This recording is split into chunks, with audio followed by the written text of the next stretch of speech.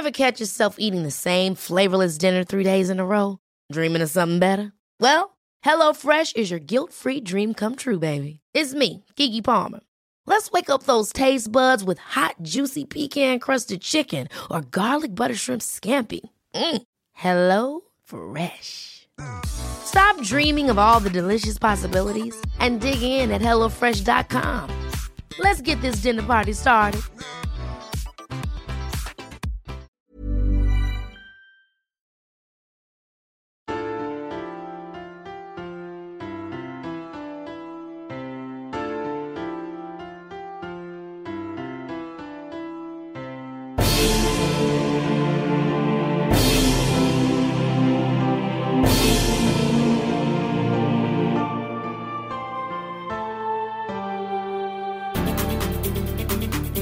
So, joining us this week on Rule the Roost podcast, we have Sport Bibles, formerly 442's, Ben Welsh.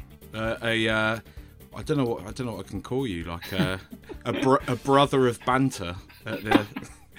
I am the Archbishop of Banterbury. Preaching from the Bible of sport. I bloody love banter. I mean, as a word, I would put banter up there as a word that I would send to Room 101. I don't know if you remember that show. I do. I hate it, but often find myself as a default using it to describe the funny stuff that happens on Sport Bible content. And also, whenever you're talking to like a player's agent, I can't help myself but say, yeah, but it won't be anything like really serious. We'll just be having lots of banter. So. I mean, but like you said, it's become one of those things that's like just common parlance now, isn't it? You can't get away from it. Because I remember when I was growing up, banter was like the kind of hooray Henry term, we're going to have a bit of banter today, But it became this word. Basically, what happened is I think it became footballers couldn't say in interviews, oh, we love taking the piss out of each other. So banter became their default word to go to. And then once it entered that kind of ecosystem of footballers saying it, then every person's like, oh, they call it banter, we call it banter, let's have lots of banter. We love the banter with the lads, banter. And then, there's great banter in the dressing room.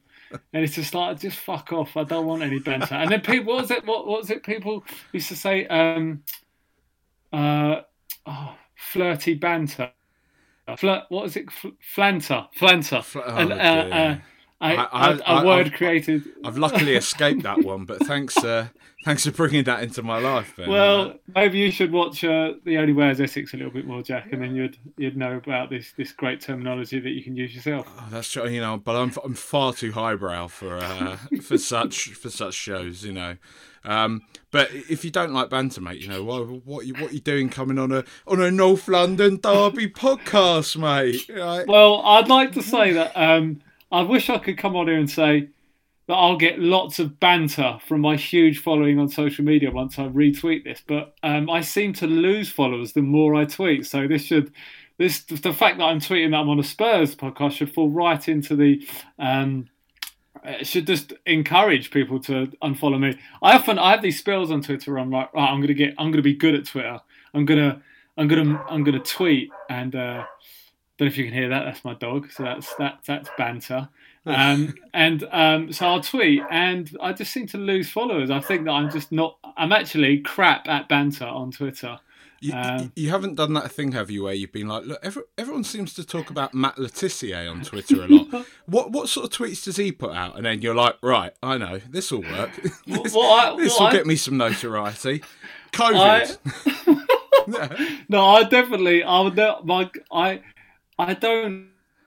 I sort of try to think, right, I'm going to really think about this thing that I'm going to say about the game. And then I'll try to have curated this tweet where it's like trying to sort of break down, and I don't do that often, what's happened in a game, and nothing like groundbreaking. And then I'll see someone just tweet something like Arsenal is shit, and it'll have like 9,000 tweets. And I've put all this effort into mine, and I've lost followers. I don't understand it. Was that a bit of side eye at my Twitter presence there, Ben? Yeah. Well, listen, I am absolutely. When you sent me your handle, I was like, "Holy shit, this is a big dog on Twitter." So I haven't. What I will say is that 442. I was so aware of how crap I was at Twitter that we got offered they'd give us all blue ticks, like irrespective of your following. And I was the only person who refused. I didn't feel like I'd earned it, Jack. I had not earned that blue tick. I wasn't good enough. And also I felt there was a certain expectation that came with a blue tick that I wasn't going to be able to meet. So is there that little bit of you now where you're like, I should have just taken the fucking blue tick? Right? I should have done. Yeah. I think people follow you if you've got a blue tick. And I wish, they do. I wish I'd done that. I haven't quite mastered. I follow all the Arsenal accounts on Twitter, and there are some really good accounts in there, and I think reasonable thinking fans that make pertinent points and are not. But then there's other people that I follow, and I just think I know you're tweeting that just to be contrary and get a reaction and to get followers, and to be honest, it works for them. But I kind of have to stay off there after some results because I know that I'll just get annoyed looking at it. It's gaming the system, isn't it? Yeah, it's like, and sort of when they start having a go at each other and all that kind of thing, I just get angry at it. More angry than I would say at Arsenal Fan TV, because Arsenal Fan TV is just like a joke. When I see actual sort of proper, well, not proper fans, but not non-Arsenal Fan TV accounts doing it, and I just think you don't really think that. You're just trying to get a reaction. You're trying to piss people off. You're trying to get retweets and stuff like that. And like I say, it works for them, but I've never really been able to do that. I'm just crap at it.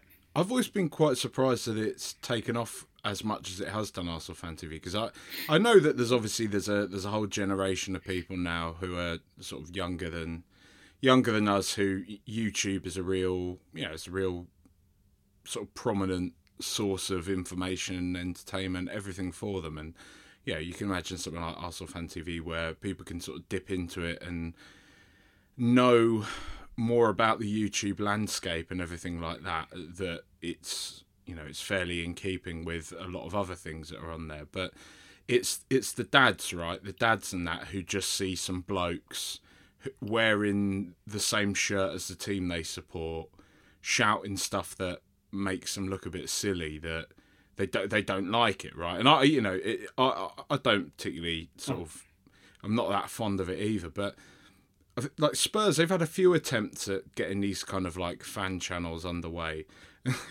and to be honest, they usually just get like attacked or something at the stadium. And I've only seen it happen a couple of times to Arsenal Fan TV. I think even the Chelsea lot usually get like some sort of pelters from people that don't really like it, but it seems to be quite embraced. Maybe. Yeah, it's a really strange thing, right? Because if you actually look at it without sort of being emotional about it in terms of as an Arsenal fan, or either you're looking at it as a non-Arsenal fan and thinking this is hilarious, which is completely fair, and as an Arsenal fan you're looking at it and thinking, oh my god, this is an embarrassment. But really, it just follows the template of casting any good reality TV show, right? Yeah. It's not that the other channels haven't like followed the same template, but they just haven't cast the characters. And what you've got, no one wants to watch two reasonable fans, or like a set of reasonable fans, like really thoughtful, considered, almost self-deprecating points about their club. What they want is extreme reactions. And then what happens to those people that have now gained the notoriety from doing it is they know that their Twitter following and their social media presence and their kind of 5 minutes of fame is built on the fact that the more extreme my reaction is, the more attention I'm going to get. And then obviously I feel like for some of them it's been harmful to some of them, but they kind of still do it. They've become addicted to that attention. So then even if I feel like they had a reasonable point of view to make, they know that once the microphone is in their face and the camera's there, and also what you've got to remember is it's not just the reaction they get on social, it's that crowd of people that want to, appear on it. They're egging them on, they're cheering, they're laughing. And it's, as with anything, any human being is going to react in that moment and kind of feed off the crowd, and that's just what happens. Now, obviously, I know where they congregate. I know where Arsenal Fan TV are going to get people to talk, and I'll kind of always walk past it, and I'll just kind of irritated and more like people in the background desperate to get on. And what you also see is, and no one watches those videos, right, of the kind of lesser known characters, but anyone who goes on there just basically tries to imitate what the main protagonists do. So whether they're like, right, this is my chance, I'm going to become a character on Arsenal Fan TV, and then they just do that, and it's just this self-perpetuating thing, and it just becomes a joke. And obviously I think there was that little thing last season where was it Outside Palace? I think it was Outside Palace. I can't remember, but maybe it was Everton, and Robbie was getting a load of grief outside the stadium, and it was all kicking off, all very embarrassing. Now, I've met Robbie when I was at 442. We did an Arsenal Fan TV quiz, and I met Claude. And when you meet them as human beings, you're kind of a little bit more empathetic to their situation, and you listen to them, and you kind of know that they're just turning it on for the camera. And I kind of understand why they do that, but at the same time, I think that what they know is that they've now built something that is built on the success of being extreme, and they've kind of almost addicted to that. Do you know what I mean? Like their business, their success is now built on that, so they kind of have to do it. When Arsenal at the start of the Emery reign, they were like 20 games unbeaten or something like that. We had like a really good start under Emery, and the videos weren't performing. Like their videos weren't getting any views because Arsenal were doing well and there was no extreme rage. It's almost good for business when Arsenal are doing crap. Now, I don't think that they want Arsenal to be shit, but it definitely serves them. It serves their interest when we are. Well, it's funny, isn't it? It's like that the protectionism that people have when they sort of bet against their own team, because they're like, well, if we lose, at least I'll make 20 quid or whatever out the back of it. Which I don't know. I like you say, I don't want to say that anybody wants their own team to lose, but when someone's livelihood is so attached to it, you do wonder if that conflict of interest does start to creep in. So Bellerin said it, didn't he, a few years back about them as well. Yeah. And they got particularly sort of bent out of shape about that. I think they tried to invite him on, and he was just like, "Nah, I'm all right, lads." Like, yeah. If you imagine, but this is what happens, right? This is now again, like I say, it's a self-perpetuating cycle, right? So, say you're a teenage boy, you see that what's his name? What's the guy's name? Troops. Yeah. Troops, right? He got a gig. He's got that Barstool Sports gig. He has. He's moved to New York. Yeah, right. He's Aubameyang's his mate. He was the commentator, right, on FIFA Volta. FIFA. Yeah. So like you've seen that by being like an extreme fan, that you have a success. You gain fame, you gain money, you gain notoriety for it. So if you're a teenage boy is an Arsenal fan, and you see that, like what are you going to do? And now we live in this social media age where everyone's chasing that, and that's what happens. You see all those kids outside, and it's not representative of all Arsenal fans, but it almost becomes a circus. Like even, you come to the Emirates, or sorry, if they're every game. You're as a non-Arsenal fan, as the opposition fan, you're going to go and have a look at it. It's become a circus. Like you want to see what it's like. You want to see what it's about. It's like how people used to turn up on transfer deadline day and stick dildos in the reporter's ear. That is almost what Arsenal Fan TV has become, and in a way, I think it's a real shame because I like the premise of it, and that this is an opportunity to fans to get to say what they want, but it's just grown into this monster, and it's just it's a huge embarrassment now. It's kind of like when Big Brother first came along, it was pitched as this whole interesting societal psychological experiment, like watching people how they interact when they're kind of through a lens and all that sort of thing. And then, like you say, that every year when it does come on TV now, it just seems to be that they've been briefed to pick the most extreme personalities to stick in a house together, and then act surprised when one of them is like massively racist or bigoted or something like that. You know, it's it's exactly that. It's exactly the same for Arsenal Fan TV.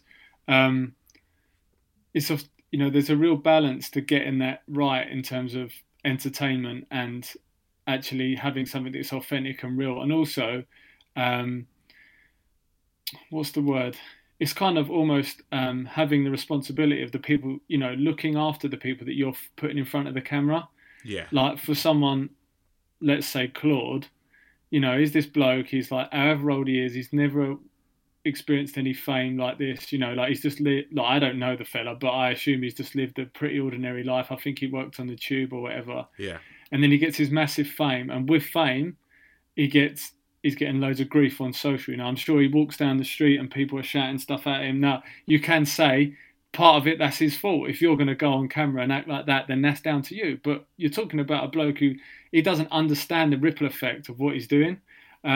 So there's part of it when I look at the channel, I just feel like it's partly irresponsible to put people like that in front of the camera and you're not going to look after them. Now, they're old enough and they're men and, they know how to look after themselves or whatever, but they're also not completely aware of like I say, I reiterate, the ripple effect of what happens when you do something like that. So I have a lot of bones to pick with it, but ultimately it's been a successful channel and they're just going to continue to do what they do. They're the one who's making all the money and they've got, a massive YouTube following. Robbie's got a roller, as people always sort of seem to say. So you sort of touched on it there in terms of they're going to be doing better when Arsenal aren't doing quite as well. And if we do go on to the actual football, it's not really going to plan, would you say, for Arsenal this season so far? Yeah, I'd say. See, I'm probably again like a pretty boring fan. I'm the polar opposite of what the sort of social media, the social first fan, in the sense that, don't get me wrong, obviously 5 defeats already in the Premier League isn't great. And then I get a lot of fans like from other teams like saying, "Oh, Arteta, the Messiah. Oh, you're not laughing now, are you?" And it's like, well, actually, we complained, moaned. I mean, I think Arsenal fans have been moaning for 15 years that we haven't had a good defence since basically Lorenz, Sol Campbell, Carl, that kind of back four got broken up. So we complain that we can't defend. And then we finally get a manager who helps us sort ourselves out at the back. And as a trade-off of that, I understand that you're going to lose something a little bit going forward. Now, I accept that. I can accept that. And we've been terrible going forward, but we have got better defensively. So I look at that and I think, yeah, it's not going to plan. But in the evolution of the team under Mikel Arteta, I feel like this is just one phase of it. Like, you could argue that we got a bit lucky to win the FA Cup. I think, that's one thing that Arsenal have always done. I was going to say this to you, that one of the differences I think between Arsenal and Spurs over the years is when Arsenal have been crap, we've still won stuff. And I think Spurs have had phases where haven't been as good, but they just haven't managed to win stuff. And Arsenal, that's maybe like papered over a lot of cracks. So with Arteta, I think he'd done a fantastic job coming in, sorting the team out, getting us organised, dealing with a very sort of broken team, a disconnection with the fans. And this is just one phase. This is just another phase of the evolution of the team. He's brought in Partey. We do need an attacking midfielder. And what I would say is probably Arteta as a young coach and inexperienced coach, what he's going through now is he wants to play a certain way. He's learnt a certain way at Man City, but he had players that were able to do that. He comes to Arsenal, he's quite rigid. If you ever listen, well, I doubt you bother watching Arsenal games, but if you do watch an Arsenal game, you don't have the fake crowd noise on and you listen, Arteta is constantly almost micromanaging the team. So he's restricting their freedom, and he's got a very set way of a very rigid system, which is making us very good defensively. But it's almost, when you're going forward, I think you need a little bit more freedom to express yourself. And we're still finding that. So yes, I agree it's not going to plan. We have been crap, but I still believe in Arteta, and I still think that we will get there. But this is just one step along the way. Do you think, see, because I've sort of said it flippantly, taking the piss, but I do think there's something in it that, because what you've outlined there is, it just reminds me a lot of Andre Villas-Boas in the, he did, I mean, there's a lot of revisionism around him. Spurs fans, a lot of them just sort of detest him now as much as Chelsea fans and everyone else did, but you could see there was a plan to what he was trying to do, and similarly with you and Arteta, he probably didn't have the players in order to do exactly what it is that he wanted to do at Tottenham. Definitely didn't have the resources to do anything like that. But I always felt that he fell down a bit just in that kind of the inexperienced side of things, that he always struck me as somebody that came across with a bit of an ego, which I think you need to have. Obviously, we've seen it, like, you know, over young Mourinho and everything like that in the past. He had a bit of an ego that he perhaps sometimes found hard to shelve, in terms of, like, if I've got to stick to my guns here and I've got to let them know exactly how I want them to play.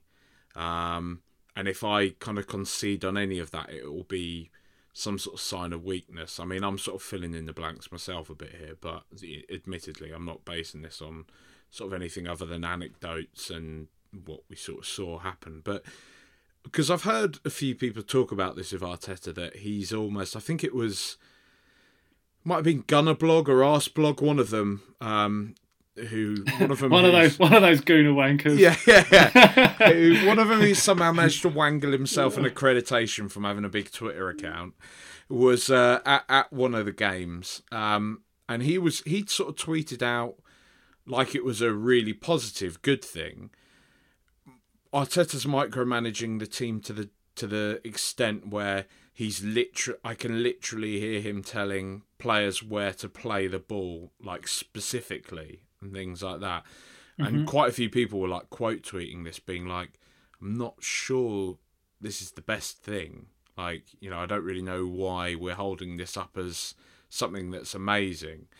Do you worry that, like, Arteta, because I don't know, it's hard. It's hard because obviously a lot of my vision is clouded with a conscious or unconscious bias, where I want that confirmation bias that it's not going right for Arsenal, that it's all going to sort of fall to pieces and all this type of thing. But if I do try to ignore sort of my chimp brain, if you like, do you know what I mean?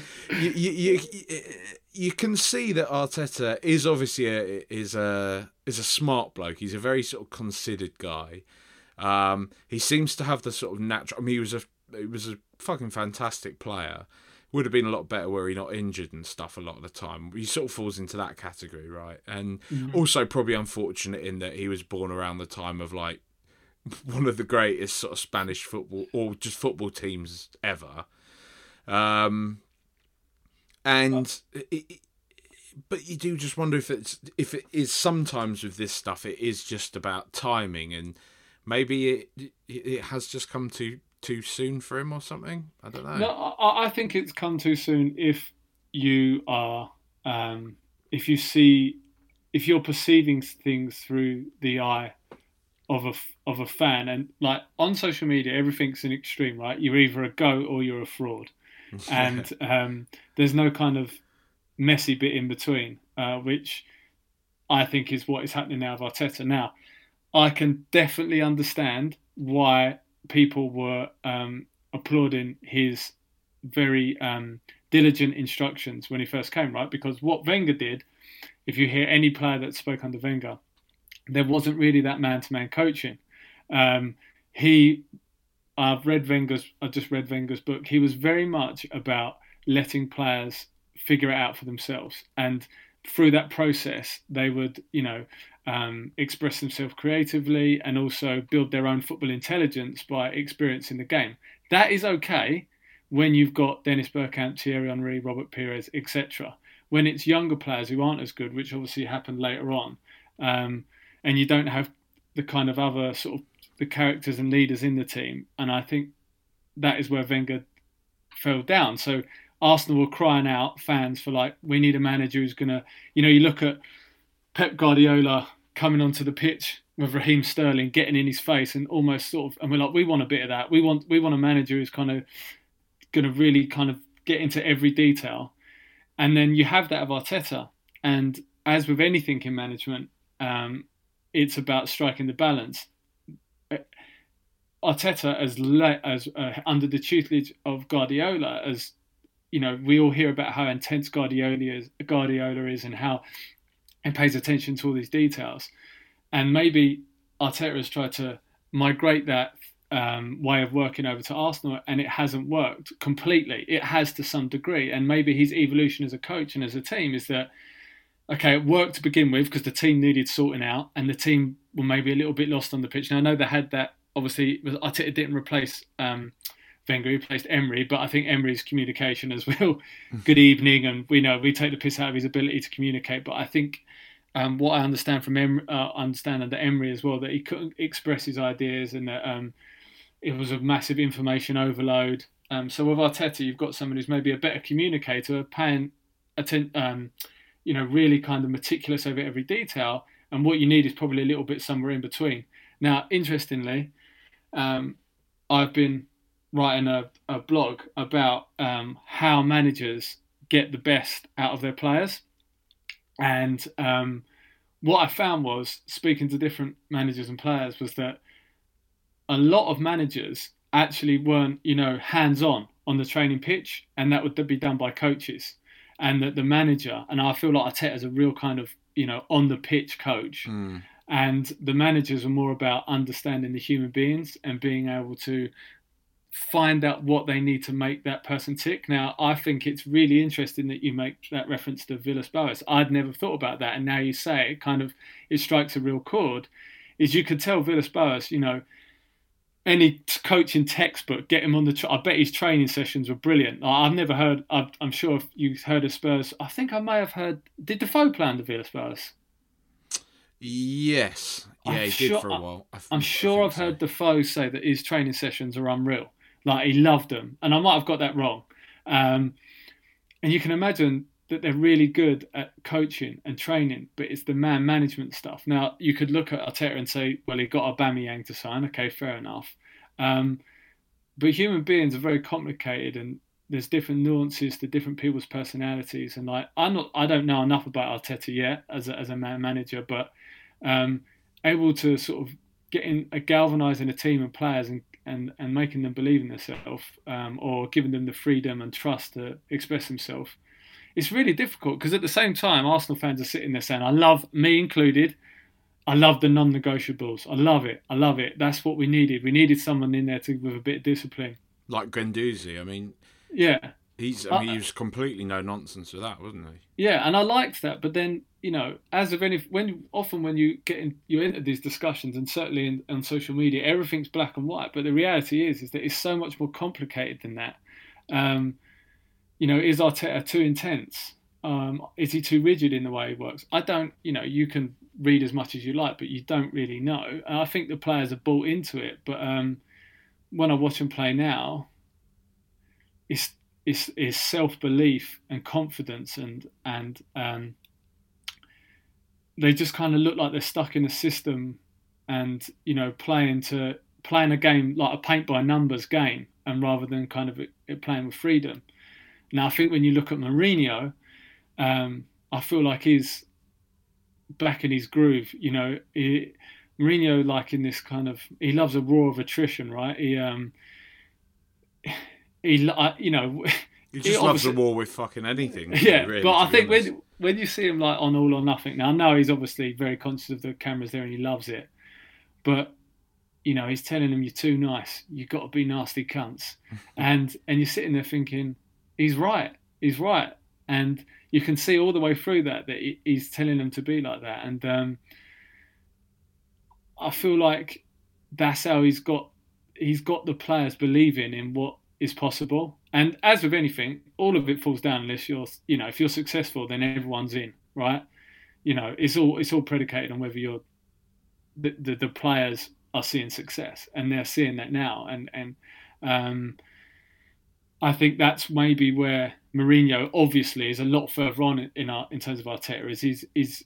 Is getting players to, he's reaching players, he's getting them to, he's getting a reaction out of them, and they're starting to buy into what he's about because you're doing well. So maybe that's the difference between the two coaches on some level at the moment.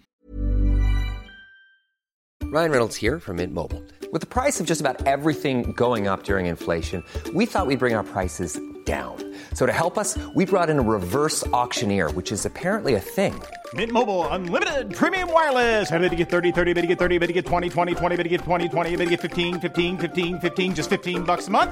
Sold! Give it a try at mintmobile.com/switch. $45 up front for 3 months plus taxes and fees. Promo rate for new customers for limited time. Unlimited more than 40 gigabytes per month. Slows full terms at mintmobile.com.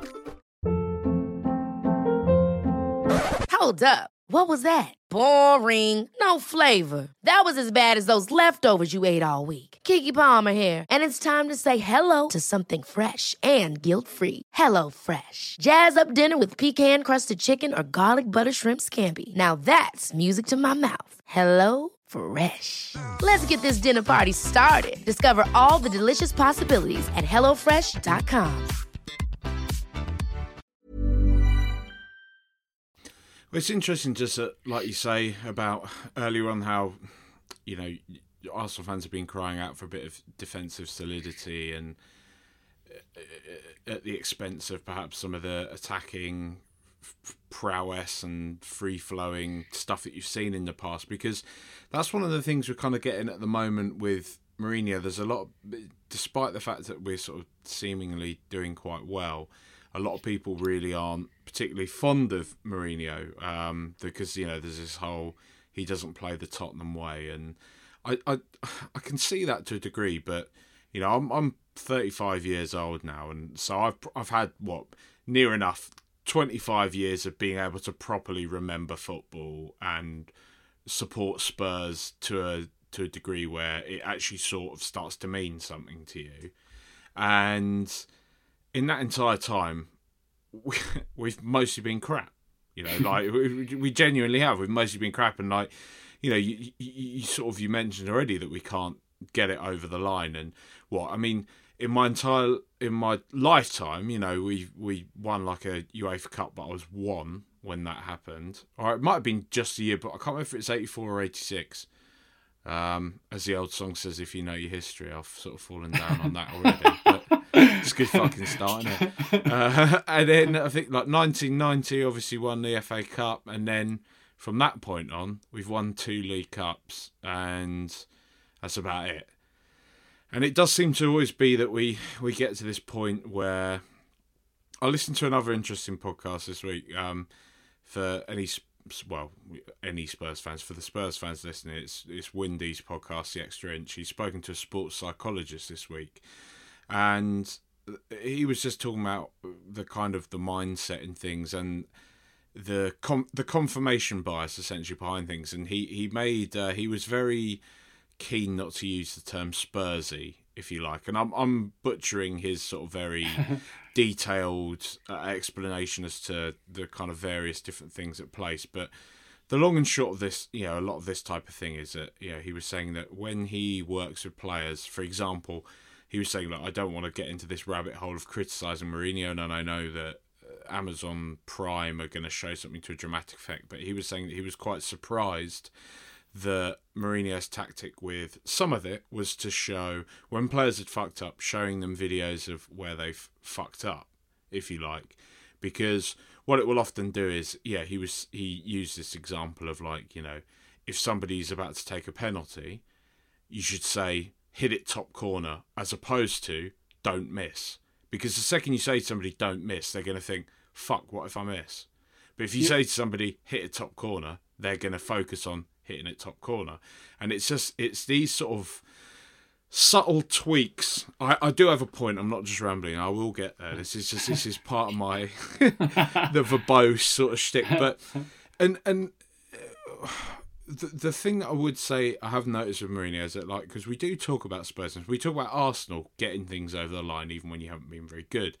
And I mean, like, I've got my own sort of theories on this. I spoke about it before, that I think there's a part of it that probably falls under this sort of confirmation bias, but from other people, where I think some of the time you will have, because of the past successes of Arsenal and everything like that, even if you are in a phase right now where you're not kind of peak Arsenal, you've got a whole generation of people playing football now who were probably kids when you were, you know, fucking taking our club captain or winning the league at our stadium or doing fucking invincible seasons and winning doubles and stuff. So to them, Arsenal are, you're in flux, but you're still Arsenal.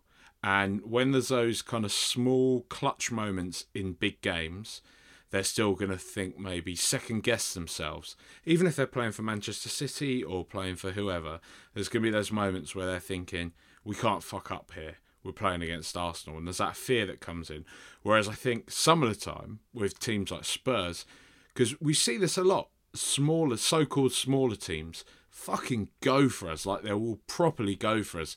And I honestly do believe there is that kind of lads, it's Tottenham thing, where a lot of other teams will think, this is Spurs, we can get at them. So we'll probably play with a bit more freedom. That should they play that way against you, they would probably still win as many games as they win against us, if you like.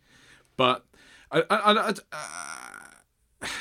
to sort of move this on, it's more that one of the things I've noticed recently with Mourinho, and I was very, very sceptical about us bringing him in, but the past few sort of results in particular, I mean, not so much the City one. I think Spurs, even when we've been in the doldrums, we've always been one of those weird teams that sometimes gets a result against some of the bigger teams and things like that. And, you know, the big teams sometimes have an off day and they can have their own sort of arrogance and things like that. For me, what Spurs have always been are the team that just sometimes can't just screw on a rational, sort of emotionally stable, mature head, which probably sounds like quite a good description of myself as well, actually. But but in some of these games, like we've seen against West Brom, like we saw against Brighton, and against Burnley, these sort of fixtures are all ones that classically Spurs would either go ahead in and then concede a late sort of equaliser, or lose them. And then obviously, as people will always do to West Brom or Burnley or whoever, smash them 5-0 here and there, because that's just what happens to them. But when those other teams sort of manage to execute their plan, it seems to be that Spurs could never. That's where we'd always fall down. We could usually always make a good fist of it in big games, generally speaking, but our seasons, I always felt, and our ambitions would always get undermined in these games where people would say, well, Spurs should win that, but they don't. And that's where this kind of Spursy stuff comes from. But something that Mourinho's managed to do, really, is get those results over the line. We got 9 points from Brighton, West Brom and Burnley, and then we've beaten City, and then we got a draw away at Stamford Bridge, another result that a lot of people were saying, like, you know, and I'm talking like respected sort of mainstream journalists, basically saying, that's disappointing, Spurs should have gone there and gone toe-to-toe with Chelsea. When really, like, it's a result that's kept us top of the league at a stadium against a club that historically we've never, ever performed particularly well against. And he, of all people, knows that.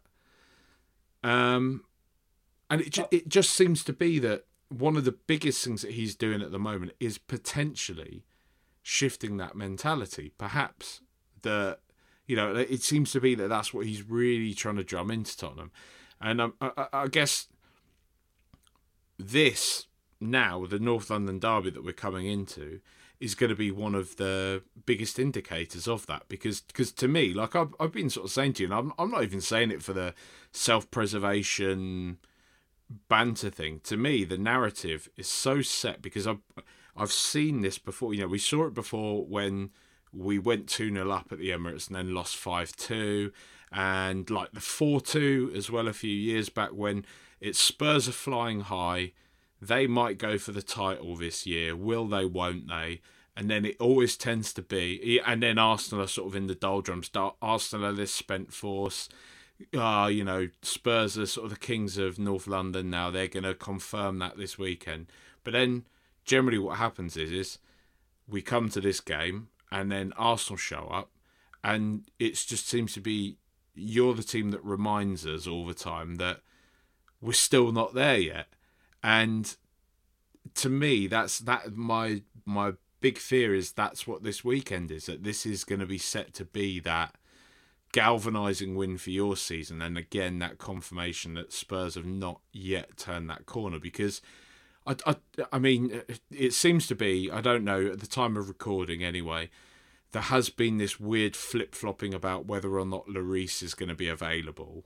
And that is, not to sort of overstate it, it is huge. I think so much of the fixture hinges on that, because our backups are just not of a certain quality at all. But if we do have Lloris, I mean, I sort of feel that on paper, really we should be winning this game. But just the narrative and everything that I've just outlined there in my 45-minute monologue it would sort of say that, you cannot go into a game like this, North London derbies or not. It just seems to be that there is just this history of this confirmation bias from both sides, that at the end of the day, Spurs go into this going, yeah, it's Arsenal. If they beat us, they end this run. And Arsenal come into this being like, yeah, we're shit at the moment, but it's Tottenham. Come on. We know how to do this one, boys. I mean... Unfortunately, you've started to make me, I'm now annoyed at you, because you've started to make me think that we're going to win. And then I was completely convinced that we're not going to, that we're shit. And now you've convinced me that we're going to win. So now I'm going to be even more annoyed when we do lose at the weekend. And you talk about your backups. Joe Hart is going to come up literally looking like a bloke who's just injected aggression into his fucking veins. He's going to have the game of his life. He's going to be so pumped up, his head's going to explode. And can you imagine Mourinho getting into Joe Hart? Joe Hart is... They're going to have to strap him down. He's going to be so fired up. And he's just going to have this absolute worldy game. He's such a jock, isn't he? He's just so. The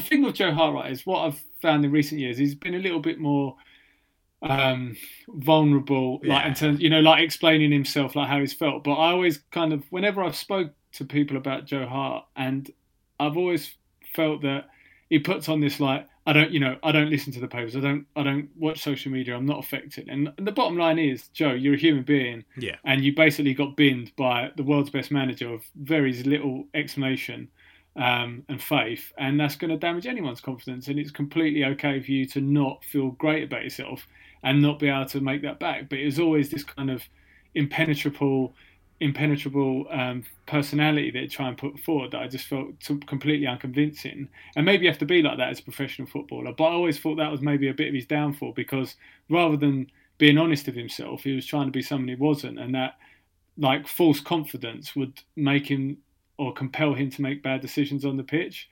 In terms of, it's weird, because basically Spurs started getting, when they started getting good, right, it was around Harry Redknapp era. Correct me if I'm wrong. Before that... Probably Martin Jol a little bit. Yeah, that was probably the turning point. Prior to that, I was never worried about Spurs. I used to think, it'll probably be a tight game, but we're probably going to beat them. And then you started to get good. And you started to win games. And then I started to... It was like I never really hated Spurs that much until that moment. I hated Spurs when we lost the FA Cup semi-final. I cried. Just, you can all laugh at that, all the Spurs fans listening. When Gazza scored, I was about 8 years old, I think. Absolutely devastated. My family's like an Arsenal-Spurs split, and the football team that I played for, my family are from Hoxton. And my football team that I played for at the time was basically an Arsenal Spurs split, and so every defeat came with the knowledge that you were going to get battered. So there were moments when I wanted to beat Spurs, like during the 90s and stuff, and obviously, but they never really kind of figured that much. And it was always Man United. I hated Man United. Like, I can't really articulate my level of hatred for United during the kind of Ferguson's peak era, and when we were going toe to toe with them. Then I kind of started to hate Chelsea, and then Spurs got good, and then it was like, oh shit, Tottenham are actually decent. I don't like this too much, and now almost every North London derby that we go into, and I never used to have this feeling, was we're going to lose, especially if we went to White Hart Lane. I as much as it pains me to say it, I've been to White Hart Lane a few times, and I think the atmosphere is, well, I went to the old White Hart Lane. The atmosphere was decent, and I knew that if Spurs got behind the team, no matter if we were better man for man, certainly in the latter years of the Wenger era, we were going to struggle. And I always felt like you could just get up for it. And I hate playing Spurs now. I hate it. Like, it's the one fixture. I almost resigned myself to losing to like the bigger clubs, the teams that are winning, like Man City, Liverpool. I always think we're going to lose to Chelsea. But when it comes to Spurs, I kind of feel, even though the table doesn't reflect that, we're kind of almost level pegging, in the sense that Spurs are better than us in recent years in the league, but we kind of just we managed to eke out trophies and winning cups and stuff. And I hate the Spurs game. I can't, part of me doesn't even want to watch it because I'm just so worried about it. You know, like when you're watching North London derby and you feel like every attack the opposition has is going to end in a goal. It's awful. And heading into this game, what I think, again, correct me if I'm wrong, but previously when Spurs have been good, right, it's not like you've had a manager with the pedigree of Mourinho of winning. And you can tell by All or Nothing when he goes in and he has that meeting with Harry Kane and he says, I will not fucking accept not winning. And that's not just like a statement of no substance. His record says that he is a winner. And I think psychologically that almost has this subconscious shift within not just the team and the players, but the whole staff. You just have to look at his record. I've been looking at it recently. It's insane what he's won. It's incredible. Yeah. And I feel like Spurs, Jonathan Wilson wrote a really good piece on The Guardian about Mourinho sort of pickpocketing the sort of, I think the headline was like Mourinho pickpocketing the big clubs again. He's found his home again. If you look back through his career, underdogs, Porto. He goes to Chelsea. Now they weren't underdogs, but they were a team that hadn't really won it. League yet, yeah, exactly. So now that's kind of, he can create that siege mentality. Then he goes to Madrid, where there's an expectation to win. It's a different. You can create a kind of siege mentality, and everyone hates us, but there's an expectation to win. He's not going in to a club that doesn't expect to win. Real Madrid expect to win, and also he manages during the era of probably one of the greatest, one of the greatest football teams ever. And then he goes to Man United again. It's another shift in the sense that Man United expect to win. Now I know they'd gone for a bad period when he comes in, but they expect to win. He wins 2 trophies in his first season. I feel like Spurs, it's almost like the perfect storm for him a little bit. And I was speaking to a sports psychologist for this piece that I've been blogging about, and like what you get with Mourinho, and you kind of touched upon it earlier, is it's a high challenge environment, right? And it can be high risk. So you're almost, like how he's gone with Dele Alli. So he's almost like he's trying to provoke him. Is he going to get reaction? Now, I think he tried to do similar things at Man United with Pogba, and it didn't work. But what he's done at Spurs maybe is he's got the protagonists, the figureheads of the team in the dressing room, the people that run the dressing room, the people that, he's got Kane on board. He's getting those key people on board and they're buying into it, and he's making them believe they can win. And he's not just saying it, like any manager can go in there and say, we're going to win, I believe in you. Mourinho has won. So there's something that they can buy into, and they're getting results. And almost being that team that, that no one you can create a siege mentality with a team that hasn't won. They don't fancy us. They've written us off. We're going to show them. And I think, I mean, I literally can't tell you how much I'd hate it, but I feel like if Mourinho can guide the team, say the team starts going for a bit of a rough patch, if he can guide the team through that, then they're really in with a chance this year. And then for me, it's like, who would I hate to win it? I mean, it would. It'd be. I mean, it'd be awful if Spurs win it. It's just that just then creates a bigger gap between us. You're going to be able to attract players. You're going to be in the Champions League again. You're the team. It's that first trophy. You've seen like Klopp's done it with Liverpool. You win the Champions League. Now we're going to win the Premier League. Then this gap between Arsenal and Spurs, it may widen, and that to me is an absolutely terrifying prospect, because we could end up finishing something like 9th or 8th or 10th again, and Spurs are winning the Champions League, and then we're in real bother. And is this the start of like a Tottenham era? Mate, I know what you're trying to do here, because what I've done is I got you excited about the North London derby. So now what you're doing is you're deflecting and being like, do you know what I'm going to do? I'm going to build up his muggy little Tottenham dreams so that when it all falls to pieces, I can sit there beaming in the office when Harry Kane has slipped on the last day of the season and let fucking, I don't know, whoever, Jamie Vardy, I think we're playing Leicester on the last game of the season, let him in to score to hand the title to Liverpool on the last day. You're going to be like, well, mate, you gave it a go, I don't know what it is. Like, it's kind of a weird one, right? Because it's the condition of the human condition of being a football fan, right? You just, no matter what your team does or how successful or how well they're doing at that time, you just can't help be negative. It's just almost impossible. I mean, even when Arsenal were really good during that period under Wenger at the sort of turn of the century, even when we're smashing teams, I still distinctly remember sitting through games like,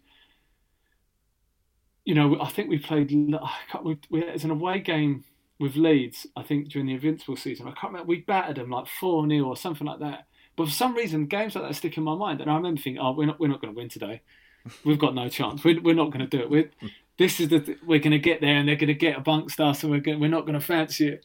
And I still just used to always think that we were going to lose, no matter how good we were. I just assumed that we would fuck it up. Yeah, I had mates who supported Liverpool even last year, when they were 15 points clear, and it was just, they had to draw like 2 games to win the league, and I still had mates then who were like, I'm literally not celebrating this until I can see Jordan Henderson lifting the Premier League trophy. I'm not gonna do it, because I still feel that Gerrard slip or whatever, Cristambal, it's just like I cannot do this yet.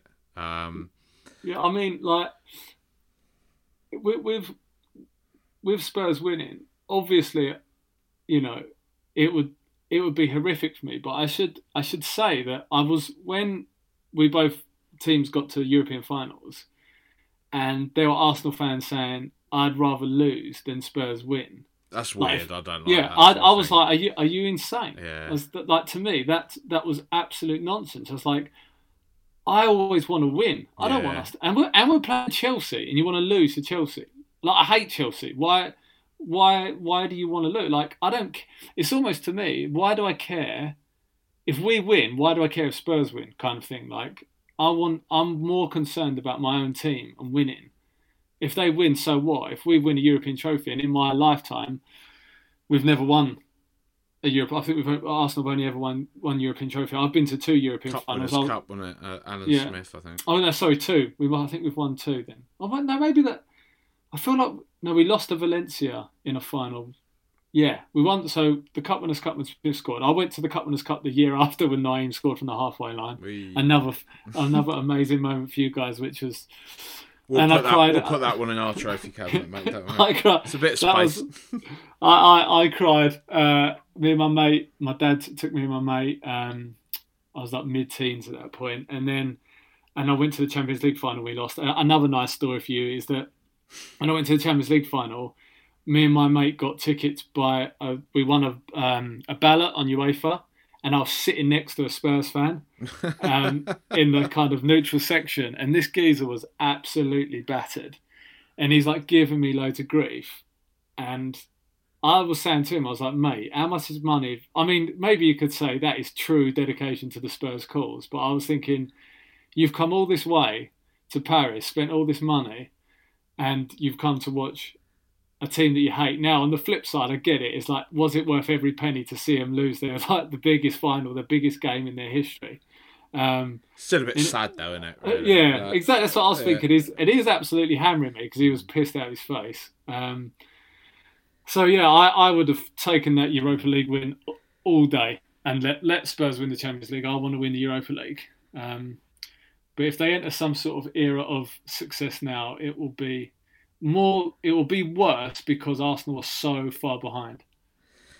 I'm conscious that we're running out of time here, mate. So I'll just ask you before we do bring it to a close. You got a score prediction for the weekend? I knew you were going to ask me this. Yeah, it's the kicker, mate. It's always the one. Everyone hates it. What do I think? I think that it's your fault because I had in my head that we were definitely losing, and now you've convinced me of this, like the perfect conditions for an Arsenal win. If it helps, I've gotten low key confirmation that Lloris is going to be missing. Okay, I feel like it's Spurs. They drew 3-3 in the week. What was the result before that? What was the Spurs result before the 0-0 game? Stamford Bridge. Yeah, that's quite a good result though. And what about before that? It was another. I think it's another Europa League, or no? Or was it international break? Yeah, maybe it's international. First league game before that was Man City 2-0. I can't come on a Spurs podcast and say that Spurs are going to win. That is complete and utter betrayal. I'm going to go 2-1 Arsenal, and I'm definitely convinced there's going to be some VAR penalty decisions that are going to piss everyone off. There's going to be some sort of VAR controversy, offside, penalty, but I'm going to go with an Arsenal win because I don't believe what I'm saying in any way, shape or form. I'm lying because I can't come on a Spurs podcast and predict the Spurs win. All right, Ben. All right, well, I hope you're wrong, but I've got a bad feeling that you're spot on. But I need to know your prediction now, Jack. I'm gonna say a bit more high scoring. I think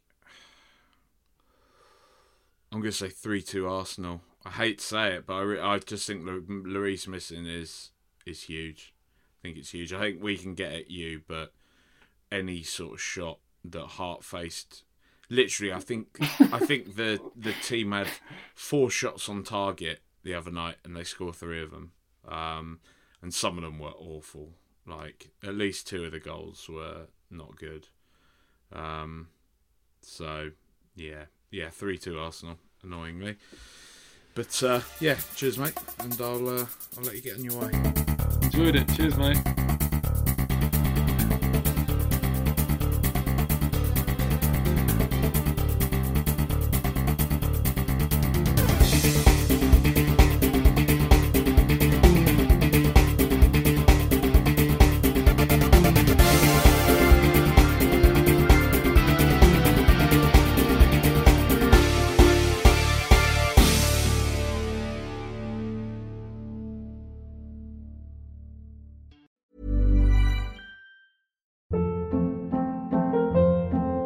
Hold up. What was that? Boring. No flavor. That was as bad as those leftovers you ate all week. Keke Palmer here, and it's time to say hello to something fresh and guilt-free. Hello Fresh. Jazz up dinner with pecan-crusted chicken or garlic butter shrimp scampi. Now that's music to my mouth. Hello Fresh. Let's get this dinner party started. Discover all the delicious possibilities at HelloFresh.com.